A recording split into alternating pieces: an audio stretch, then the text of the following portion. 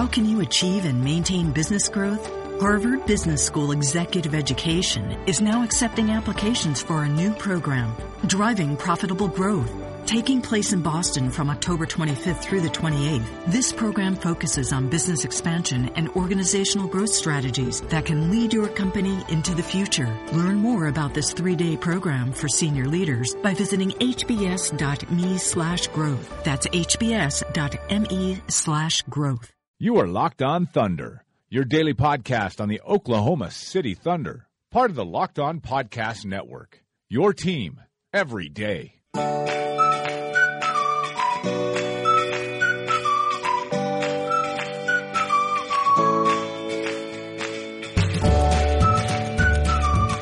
Hello there, everyone. We're locked in for episode 206 of Locked On Thunder, presented by the Norman Transcript. I'm your host, Fred Katz. Locked On Thunder is part of the Locked On Podcast Network.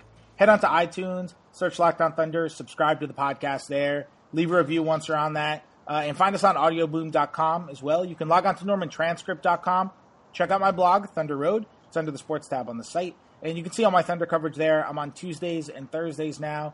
Today's podcast, we got the guest. We got another guest this time. It's my buddy, first-time guest, NBA writer for FanRag Sports, Jack Winter. Fred, thanks for having me on. Always good to chat, especially, as late May turns into early June. It's the perfect time of year. Is it the perfect time of year? For basketball, I think certainly, especially when it's Warriors Cavs 3, and I'm actually in Portland, Oregon right now, so it's not the rainy time of year. It's the beautiful, sunny, green time of year. So yeah, for me, it really is the perfect time of year. For the rest of the country, everyone else, not really sure. You're such a nomad. You're always in another city. You say that like it's a good thing. I have no idea what's going on with my life right now, other than some fun times out west, watching basketball, hanging out with dogs, and going on hikes, and apparently talking to you, which is always great. Yeah. You're not driving a U-Haul though. I'm not driving a U-Haul. It's actually a Sprinter van that's not going to be driven by me. What is a Sprinter van? Oh, one of those extra long white vans. They're like Mercedes or something. Well, right. It's like the 2017 version of a kidnapping van. Exactly. I wasn't sure how whether or not I should mention kidnapping on this podcast, but because you did, I think it's probably fine. You should offer kids ice cream in the van just to see the public reaction. Well, see, there's furniture in there too, so they'd probably be even more easily lured into the van. So once you get that sliding door open. I like the presumption that kids are lured by furniture. Well, just a nice, comfortable place to sit in air conditioning. Summer's here. That's true. It is the end of May into June. That's right. Like I said. So we haven't had basketball for a week. Long time. Mm-hmm. Going to be basketball tomorrow. We're recording this Wednesday afternoon. Final start Thursday night. Finally. Took long enough. 8 days off between the end of the Eastern Conference Finals and the start of the NBA Finals. What is your go-to thing that you're going to be watching for in the finals? If there is one thing that you could sit there and you could focus on the most during the finals, what's it going to be? And by the way, man, this is a Thunder podcast. It's game 1 of the NBA Finals. We're talking Cavs Warriors today because this is the story, and we had a full Enes Kanter podcast on Tuesday. That should wet the Thunder episode just enough. But what's the one thing you're going to be watching in the finals for? Well, let's just tell the listeners that before we came on air here, we discussed you and Josh Eustace for about 5 to 10 minutes. You caught me up on that, so you and I really have discussed Thunder. That's true. But as far as what I'm looking for in the finals, one thing is kind of tough to point out. Tough to magnify, but I guess it would be the effectiveness of Draymond Green, and specifically whether or not he's making shots. He was just red hot from 3 in the first 2 rounds of the playoffs after really struggling on open jumpers, whether or not they were long 2-pointers, which he obviously doesn't take a lot of, or 3s during the regular season that just kind of went undercovered because he was so amazing defensively and because, the Warriors were just lighting nets ablaze, despite the fact that he shot so poorly. But then against San Antonio, he kind of came back to earth. I think it was 4 of 12 from 3, but that's obviously a very small sample size. So if he has to be guarded out to the arc by the Cavaliers, that just really makes the Warriors that much harder to defend. So that's certainly something that I'll focus on from the outset of Game 1, because I really think Ty Lue will make him prove it, and they'll play off him if they can, just to, would you rather have Klay Thompson, Steph Curry, or Kevin Durant taking a shot, or Draymond Green? That's the question every team that plays the Warriors has to ask themselves. And in the first 2 rounds of the playoffs, there was no right answer, because Draymond was shooting something crazy from 3. I think it was over 50% on 3 or 4 attempts a game.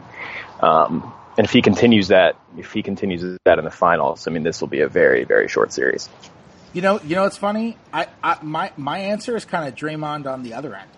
Mm-hmm. And it's not because Draymond is ever not good defensively. He's not. He's always some level between good and literally the best defensive player in the NBA.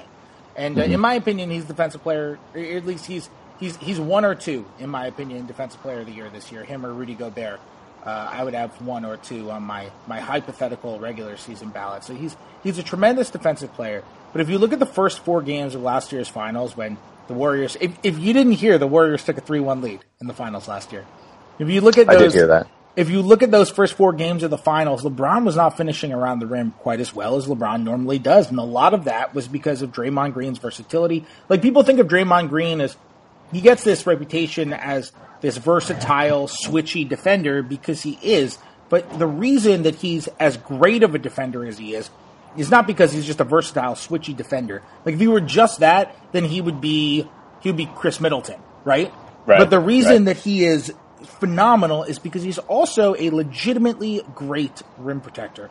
Even when he's not blocking shots, he's altering shots, he's contesting shots, he's getting a hand in guys' face around the rim, and he's doing it very often without fouling. And he does a really good job on contesting LeBron shots at the rim. There aren't that many guys in the league who can really contest a LeBron shot at the rim and do anything about it. You can probably count them on one hand. And Draymond Green is one of those guys.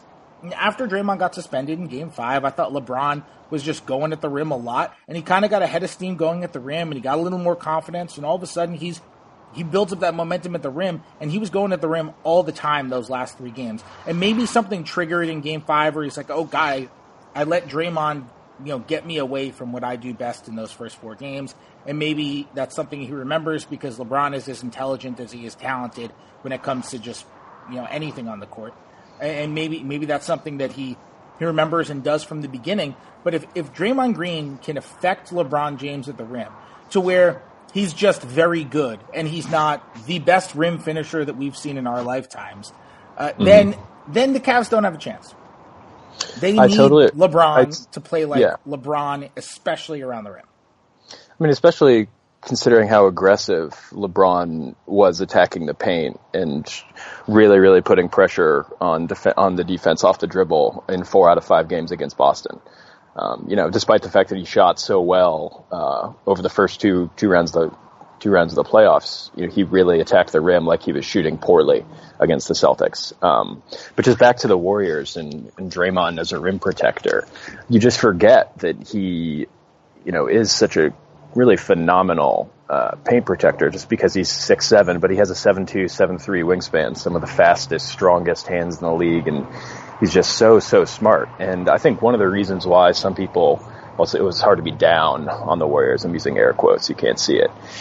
Down on the Warriors coming into this year, but you'd think one of their deficiencies would be rim protection, but that just wasn't the case all year long, and it especially hasn't been the case during the playoffs. I think they actually ranked 2nd in defensive field goal percentage at the rim throughout the playoffs. The Grizzlies are 1st.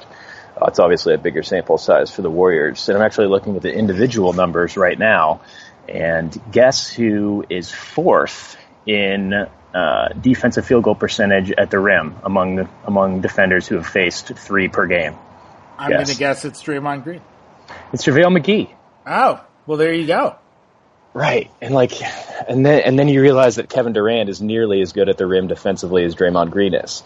So yeah, that's a great point about Draymond at the rim, but I think it extends, even larger in a bigger picture. just to the Warriors and how really kind of underrated they are in that regard, despite that, they lost Andrew Bogut, they lost Festus Ezeli. They're still great at the rim because obviously Draymond and Kevin Durant are really, really good there. And JaVale McGee's just added a lot of dynamism there since the playoffs began. I'm so curious to see how many minutes LeBron is going to play in this series. I mean, he's been playing 46, right? He's been playing so many in the playoffs this year. I mean, he's playing 41 minutes a game, and there have been some games where he's getting up into the mid-40s, and he still looked good in those games where he's getting up into the mid-40s. But all of these minutes that he's playing, and I realize that he's still the best player in the game, and there's no disputing that, especially after last year's finals. There isn't any disputing that. And with the way that he's been playing in this postseason, he's been playing like the best player in the game on both sides of the floor. He's been phenomenal. And defensively, when he picks his spots, he's still one of the 10 best defensive players in the NBA. And with the way he's been shooting, but I wonder all the minutes. He's shooting 42% from three in the playoffs. His jump shot has just been absolutely outrageous. Forget what he is from mid range, but it's again just a really good number. 45% from mid range, 42% from three. I wonder if the legs are going to stay there for all of those minutes. If he has to play 45 minutes a game, 44 minutes a game, and against Golden State, I wonder if the legs are going to stay there. That's a valid concern. You think back to his kind of inexplicable struggles in Game 3 against Boston, and then you realize that was the first time that he'd played just on short rest. Not even short rest, but just he'd played every other day for several days. Because the Cavs had played something crazy coming into the playoffs, and then after they swept the first two rounds, it was something like 8 games in 40 days or something just ridiculous like that. Fatigue is certainly something to watch for LeBron, especially considering that, like you said, he's playing 45, 46 minutes a game, and man, it'll be really hard for Ty Lue to take him off the floor at all against the Warriors. On the other hand, I'm looking at the final schedule right now, and the only games that are every other day are Game 3 and Game 4. Game 3 is June 7th, Game 4 is June 9th. Every other game has at least two days in between it. So that's certainly a huge benefit for LeBron, and really something that'll help the Cavs, I think, more than the Warriors. I don't like that the NBA does that. Why not?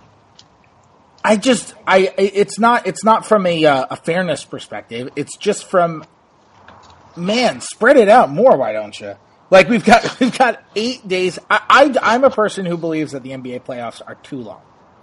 I don't think you need 2 months. Have you ever seen basketball? Of course, I've seen basketball. They kind of make fun of that in basketball. Remember the postseason's like 9 months long or whatever. And like, I'd forgotten that joke, though I did have it on VHS. But that's obviously a joke about the NBA playoffs. And basketball came out, and the first round was only 5 games. Like it's just so long. It takes such a long time, and we've got 8. We're gonna have 7 NBA games played between May 23rd and June 18th. If the finals go 7 rounds, we're gonna have 7 NBA games played in just under a month. And I realize that's because those series went short. Right. It certainly wasn't that way last year. No, it wasn't. When you've got them going 7 games in the Western Conference Finals and such. No, of course not.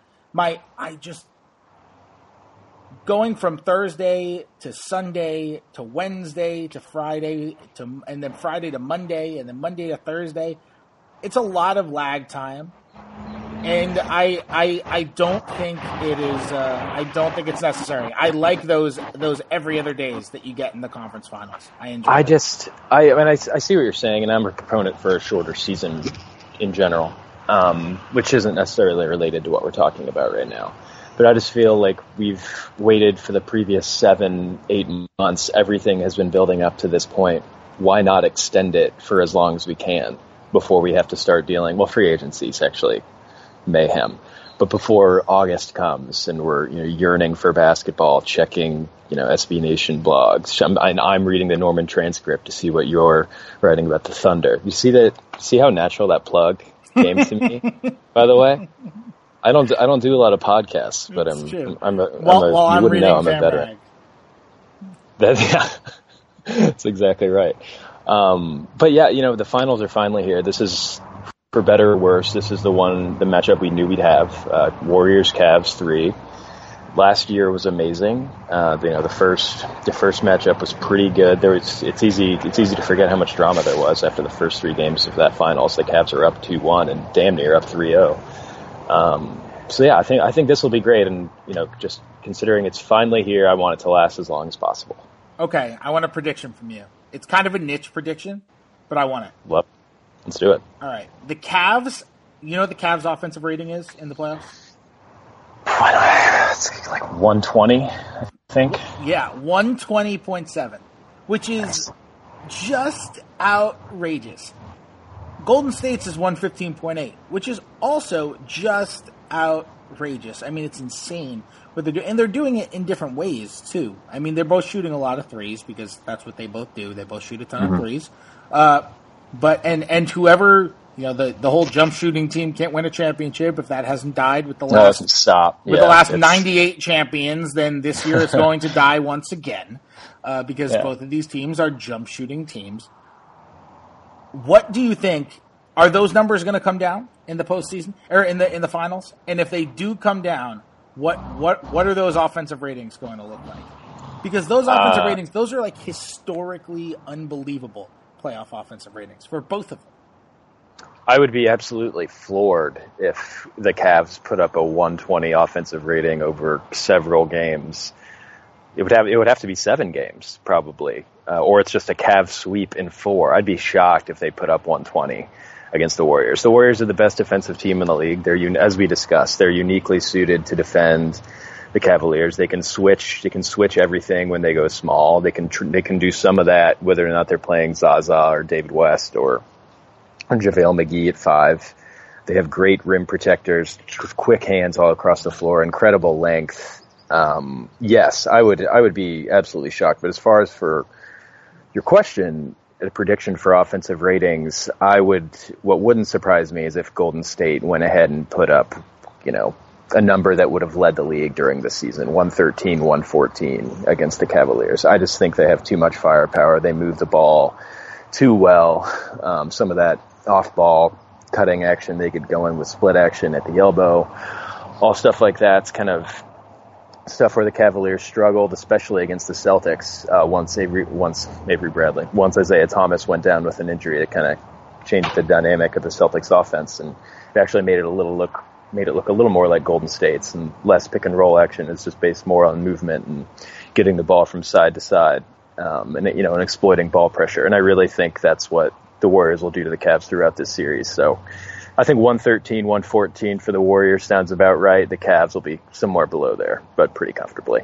Jack, I just want to take a quick second to talk about SeatGeek. Buying tickets online for sports and concerts has been a confusing process for a long time. It's always been hard to find the best deal for that game or show you want to go to, and none of those older ticket sites want to change that. But SeatGeek is different. They've come along and created an amazing app and website that makes it easier than ever for fans to buy and sell tickets. SeatGeek is always the first place I go to look for tickets to a game or concert. I have the SeatGeek app on my phone, and I just used it the other day to look at tickets for the Chainsmokers upcoming tour they have going on around the U.S.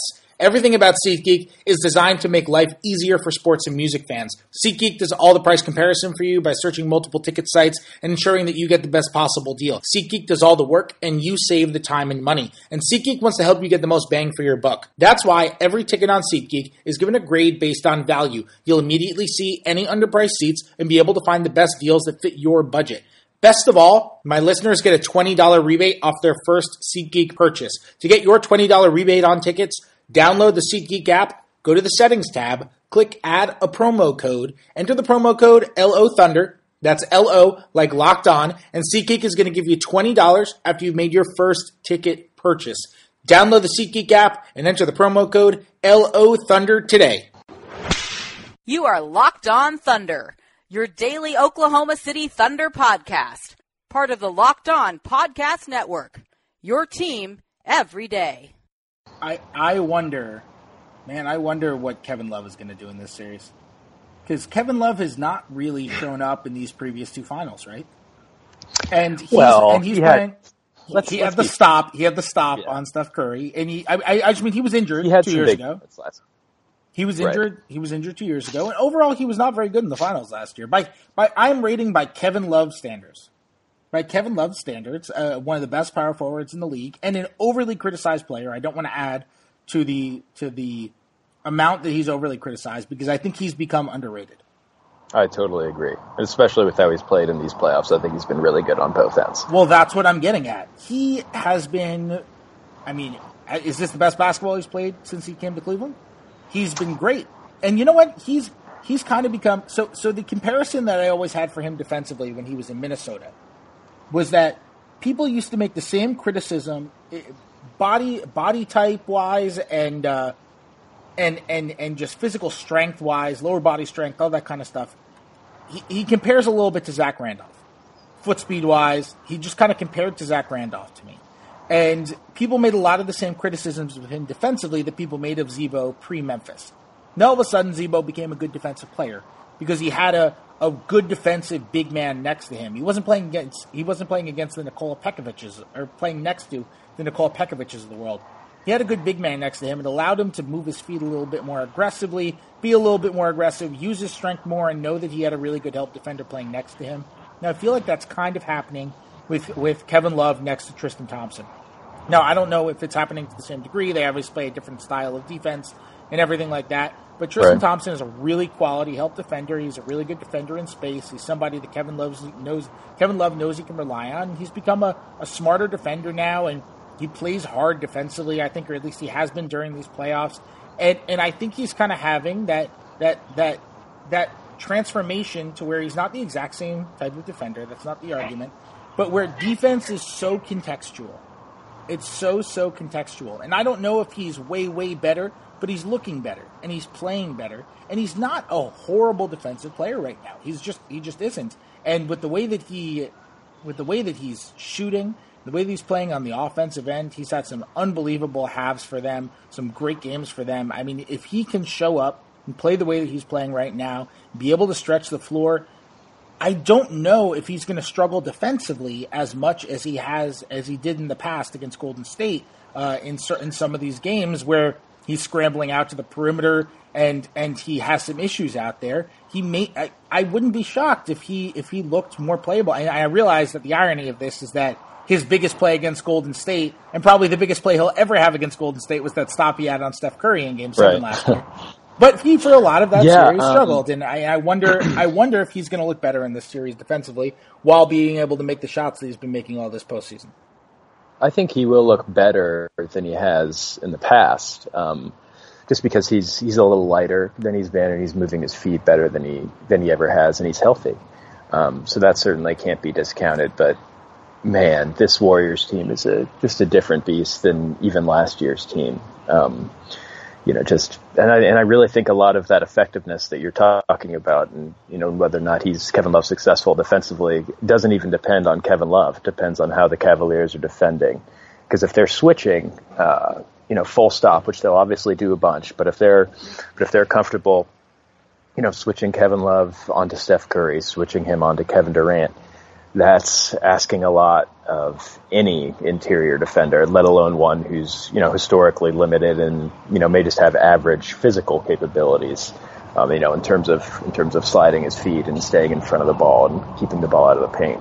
But a lot of his effectiveness there, and even showing on pick and rolls and recovering will depend on those backline rotations. And the Cavaliers' ability to switch on the fly behind the play, off the ball, which they've actually been really good at and were really, really, really great at last year against the Warriors. When you think back to last year's finals, you remember how Steph Curry was injured and underperformed compared to season-long expectations. Klay Thompson went cold. Harrison Barnes couldn't hit a shot. Draymond Green was the only source of offense they had in Game 7. And you really think of it in terms of the Warriors struggling, not playing how they should have played. But the Cavaliers just don't get enough credit for what they did defensively, how locked in they were both on and off the ball, how well Tristan Thompson and Kevin Love fared on switches.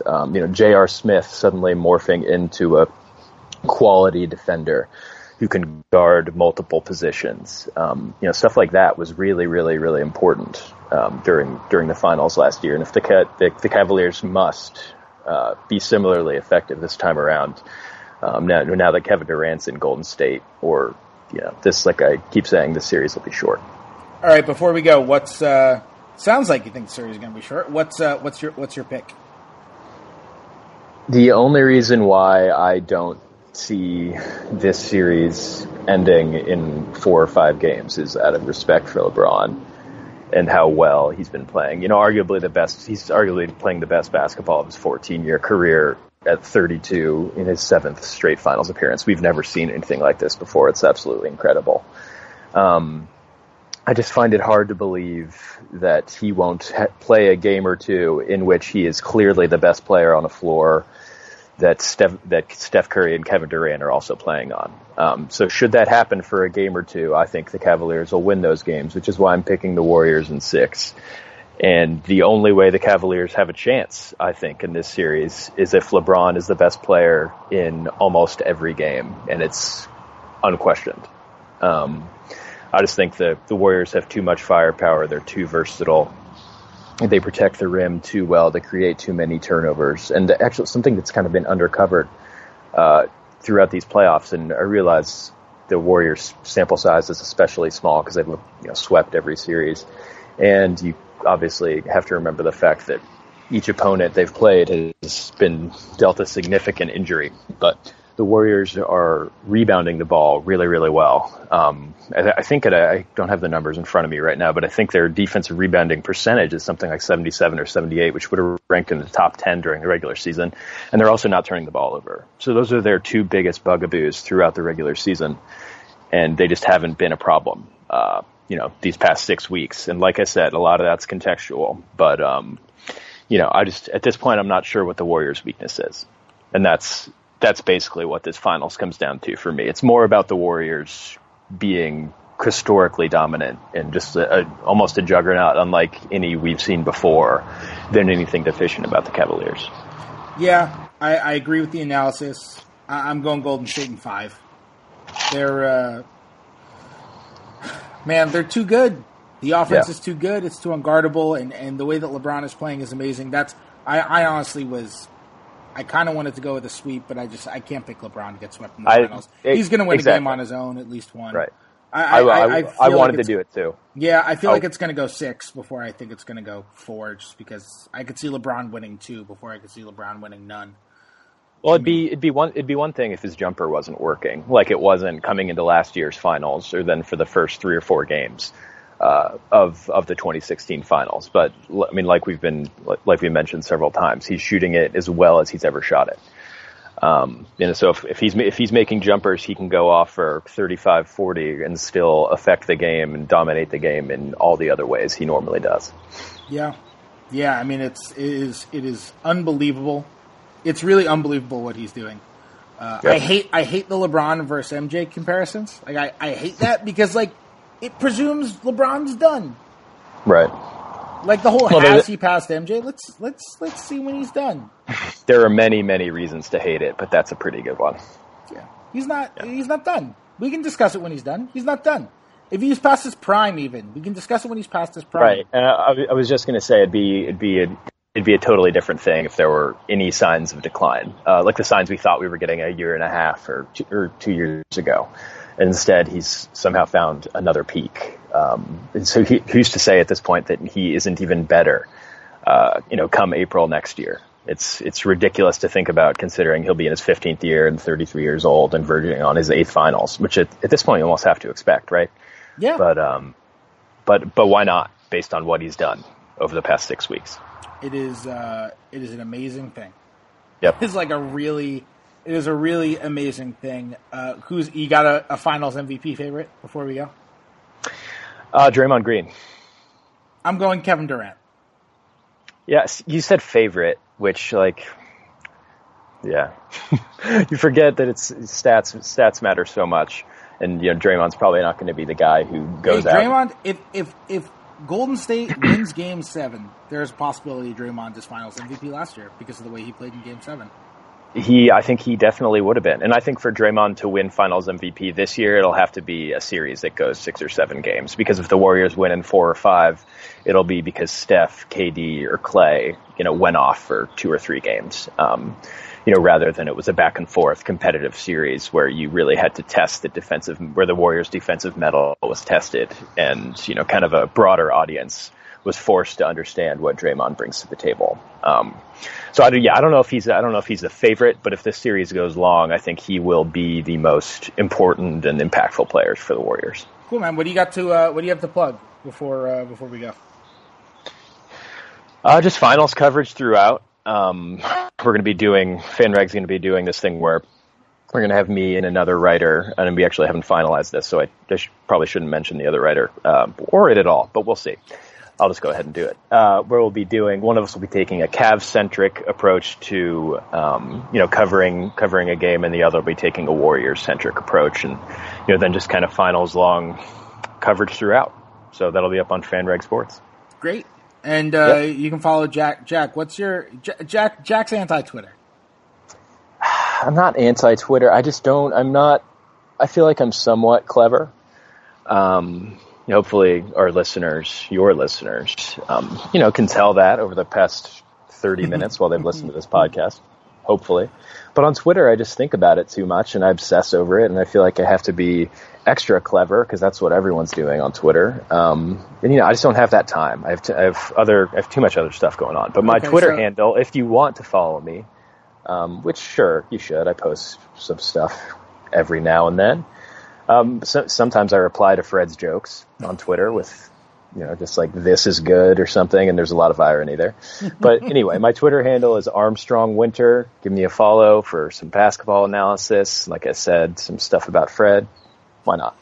All right. And how would you pronounce this word? Covfefe. I don't have it. Covfefe. See, I think it's Covfefe. I've been saying Covfefe. We can't get into this. I like Covfefe more.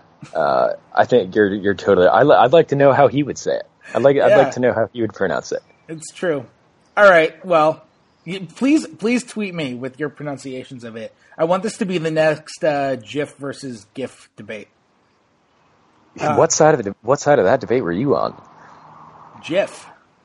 It's GIF. Yeah, man. I thought that was covered several years ago. I did too, but people still insist GIF.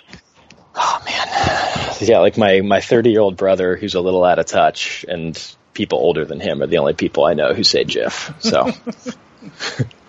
All right, you can remember I'm on every Tuesday and Thursday. You can head to iTunes, subscribe to Locked On Thunder, questions, comments. Email LockedOnThunder@gmail.com or find me on Twitter @FredKatz, FredKatz. Log on to NormanTranscript.com for all your Thunder needs. Check out my blog, Thunder Road. You can follow team coverage there and see what's next for the Thunder. I've got a bunch of trade retrospectives up there now, so I'm doing one a day. So I did the 3 trades the Thunder made this year. So a retrospective of the Sabonis trade.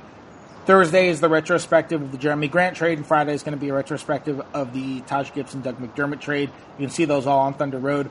That's going to do it for today. Going to be back on Tuesday. Jack, thanks for coming on. Yeah, Fred, thanks for having me. It was fun. Until Tuesday, Locked On Thunder is locking up.